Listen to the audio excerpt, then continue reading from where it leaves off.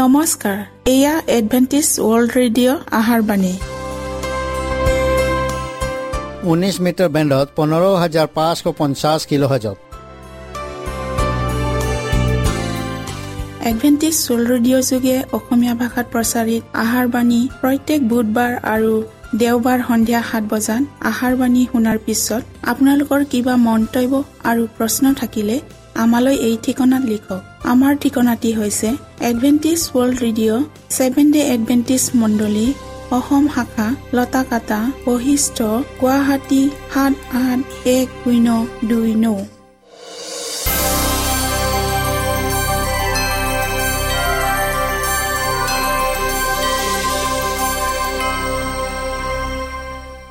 প্ৰিয় শ্ৰোতা বন্ধুসকল, এতিয়া শুনো আহক এটি খ্ৰীষ্টীয় ধৰ্মীয় গীত।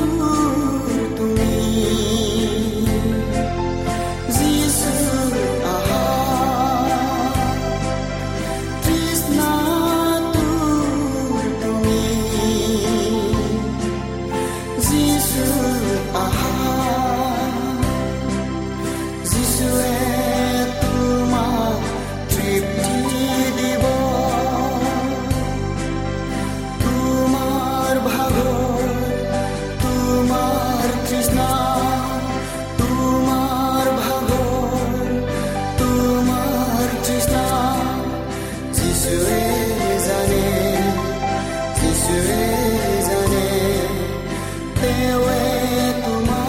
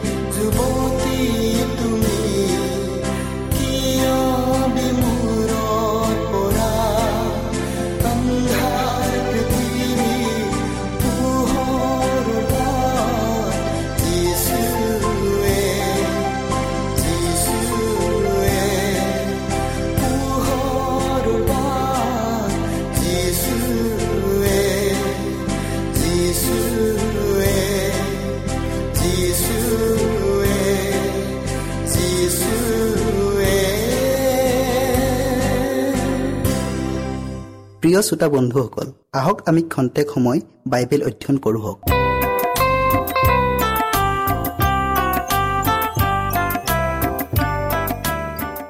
প্ৰিয় শ্ৰোতা বন্ধুসকল, নমস্কাৰ।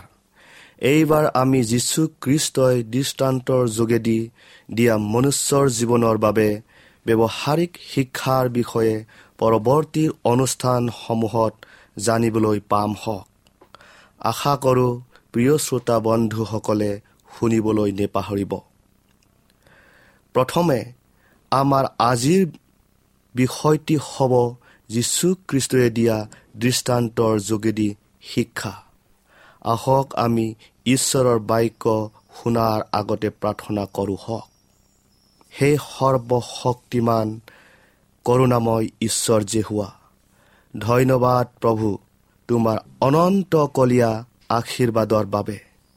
প্ৰভু, এইবাৰ আমি যীশু খ্ৰীষ্টই দিয়া দৃষ্টান্তৰ যোগেদিৰ শিক্ষাৰ বিষয়ে অধ্যয়ন কৰিবলৈ আগবঢ়াইছোঁ। প্ৰভু, তুমি আমাক জ্ঞান আৰু বুদ্ধি দান কৰা। প্ৰত্যেক শ্ৰোতাৰ হৃদয় পবিত্ৰ আত্মাৰ যোগেদি স্পৰ্শ কৰি দিয়া। যীশুৰ নামত আমেন। আপোনালোকে শাস্ত্ৰপদ পঢ়িব মঠি 13 অধ্যায়ৰ 34 আৰু 35 পদ। খ্ৰীষ্টৰ দৃষ্টান্তমূলক শিক্ষাবোৰ তেওঁ পৃথিৱীলৈ যি উদ্দেশ্যেৰে আহিছিল, সেই শিক্ষাবোৰৰ মূল নীতি তেওঁৰ নিজৰ জীৱনটো প্ৰকাশ পাইছিল। উদ্দেশ্য এই যে আমি যেন তেওঁৰ ঐশ্বৰিক গুণ আৰু জীৱনৰ সৈতে পৰিচিত হওঁ, কাৰণ খ্ৰীষ্টই মানৱ প্ৰকৃতিলৈ আমাৰ মাজত বাস কৰিলে। ঐশ্বৰিকতাই মানৱতাত প্ৰকাশ পালে। অদৃশ্য মহানতাই দৃশ্যমান মানৱৰ আকাৰ ধাৰণ কৰিলে। মানুহৰ অবিদিত জ্ঞান দৃশ্যমান বস্তুৰ দ্বাৰাই প্ৰকাশ পালে। স্বৰ্গীয় বিষয়ক তত্ত্ববোৰ পাৰ্থিৱ বস্তুবোৰৰ দ্বাৰাই প্ৰকাশ কৰিলে, যিহেতু স্বয়ং ঈশ্বৰে মানৱ জনম লৈ নিজকে প্ৰকাশ কৰিলে। সেইদৰে মানুহে যিবোৰ পাৰ্থিৱ বস্তুৰ সৈতে পৰিচিত, তেওঁৰ সেই অদৃশ্য দৃশ্যমান বস্তুৰ উদাহৰণেৰে আৰু ঐশ্বৰিক সত্যক প্ৰকৃতিৰ বস্তুৰ সৈতে তুলনা কৰি বুজাই দিলে। এইয়ে আছিল খ্ৰীষ্টৰ শিক্ষা।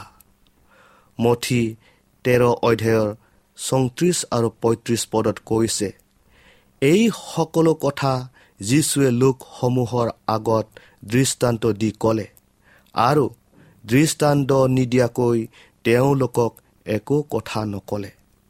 মই দৃষ্টান্ত দি ক'বলৈ মোৰ মুখ মেলিম। জগত স্থাপন কৰাৰে পৰা গুপ্ত কথাবোৰ প্ৰকাশ কৰিম। প্ৰাকৃতিক বিষয়বস্তুৰ মাধ্যমেৰে আত্মিক শিক্ষা প্ৰদান কৰিছিল।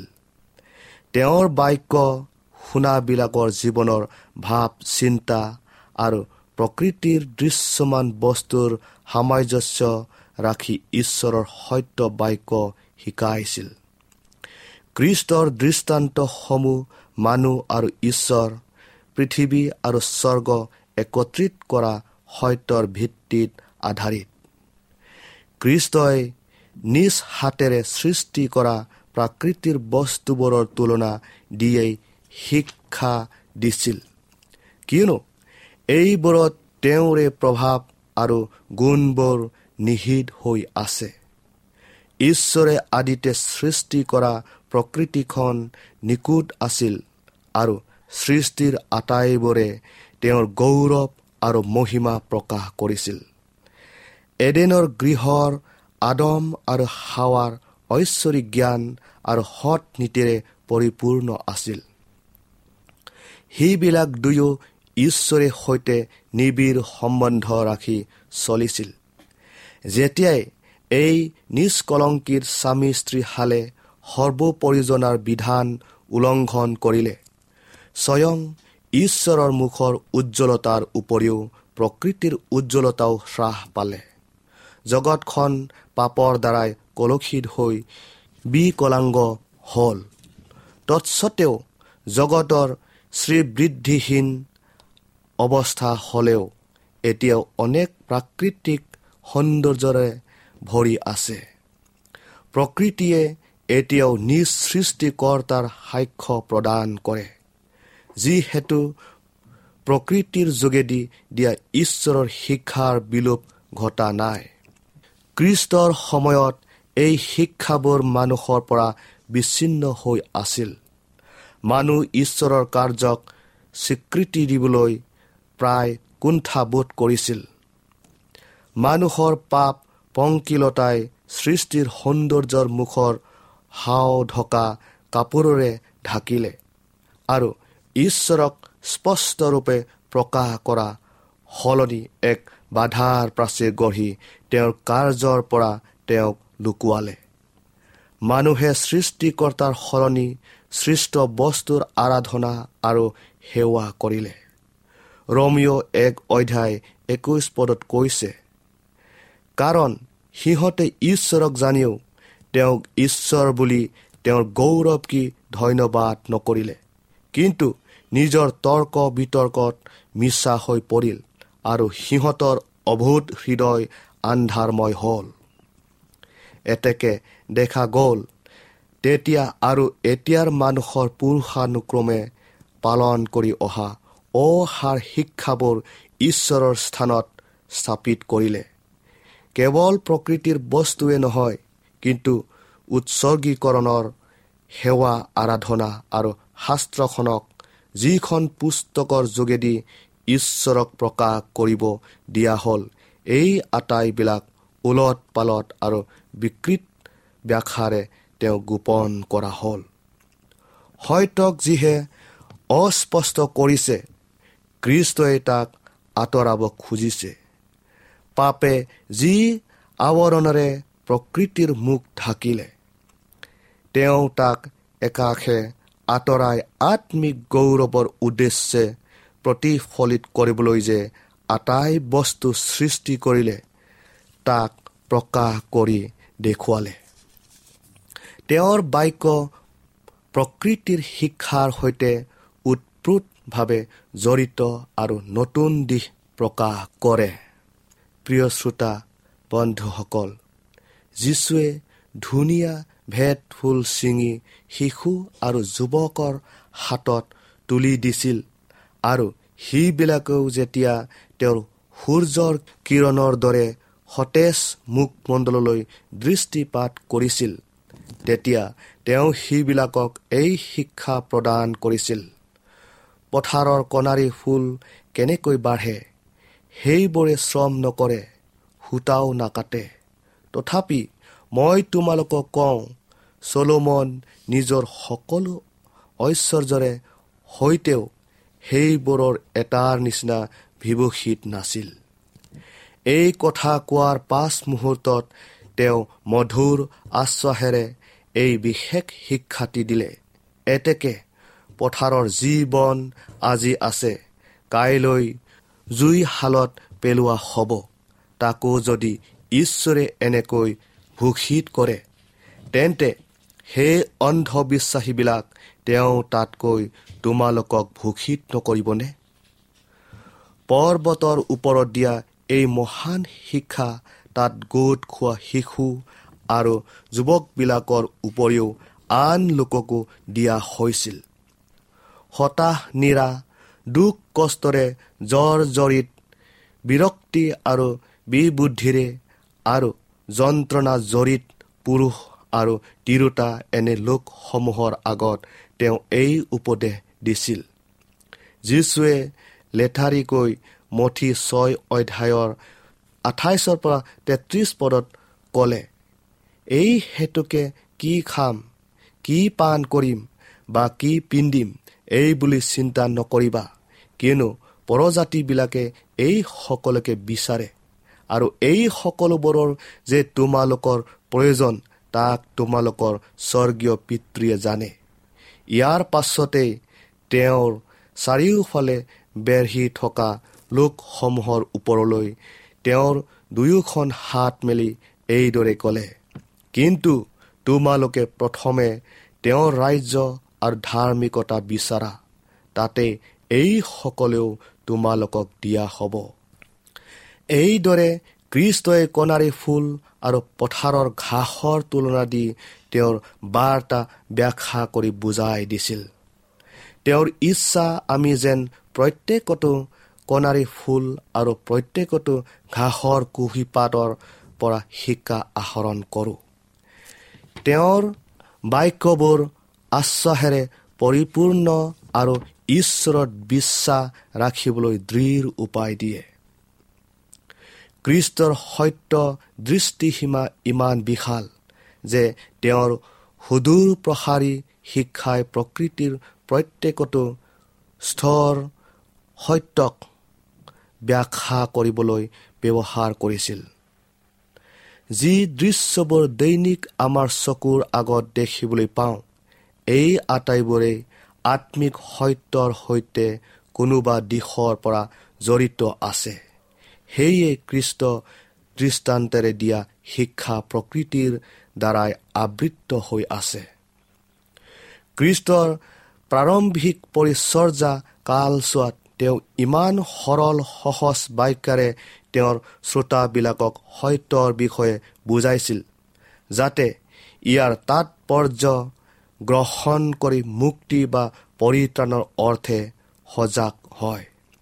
কিন্তু পৰিতাপৰ বিষয় অনেকৰ হৃদয়ত এই সত্যই শিপাব নোৱাৰিলে, বৰং অতি সোনকালে ই মৰহি গ'ল।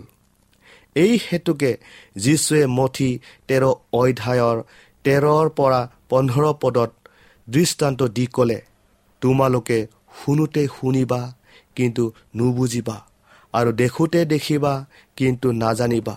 কিয়নো এই মানুহবিলাকে যেন চকুৰে নেদেখে, কাণেৰে নুশুনে, চিত্তেৰেও নুবুজে আৰু ঘূৰি নাহে। এই নিমিত্তে তেওঁলোকৰ চিত্ত ভুতুহা আৰু শুনিবলৈ কাণো গধুৰ, নিজৰ নিজৰ চকু মুদি আছে। প্ৰিয় শ্ৰোতা বন্ধুসকল, যীশুৱে নিৰুৎসাহীজনক উৎসাহিত কৰিব ইচ্ছা কৰিছিল।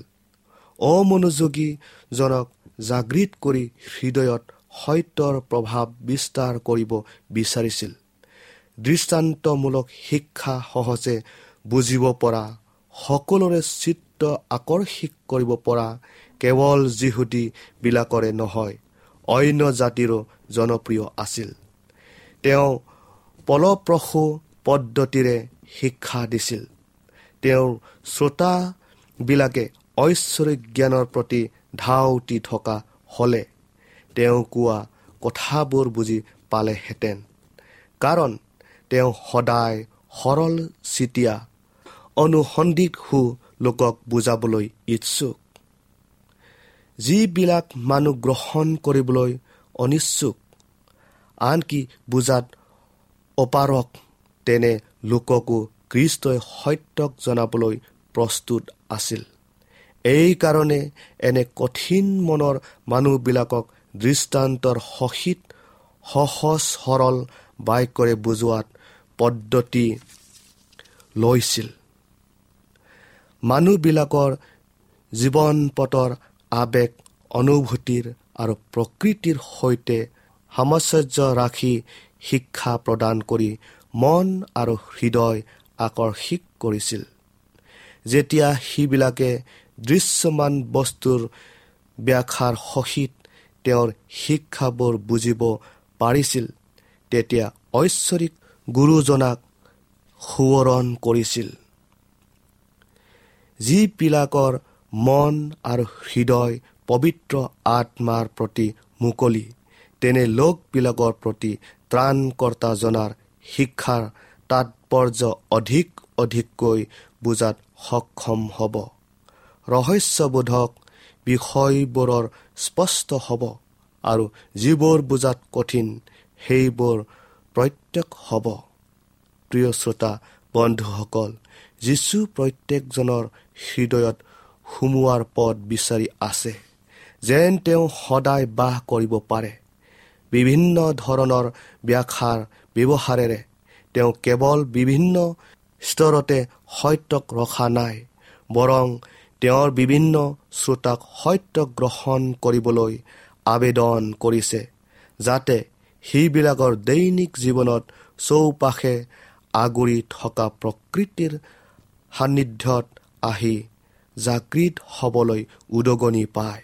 ত্ৰাণকৰ্তাজনাৰ বাক্য শুনাবিলাকৰ কোনেও যেন ক'ব নোৱাৰে সেইবিলাক অৱহেলিত আৰু উপেক্ষিত। কাৰণ অতি নম্ৰজন হওক বা মহাপাপীজন হওক, তেওঁৰ শিক্ষাৰ যোগেদি সেইবিলাকৰ প্ৰতি মহানুভূতি আৰু নম্ৰতাৰ স্বৰ শুনিলে। প্ৰিয় শ্ৰোতা বন্ধুসকল, আজি ইমানে। ইয়াৰ বাকী অংশ আমি পৰৱৰ্তী অনুষ্ঠানত শুনিবলৈ পাম হওক। ঈশ্বৰে আপোনালোকক আশীৰ্বাদ কৰক।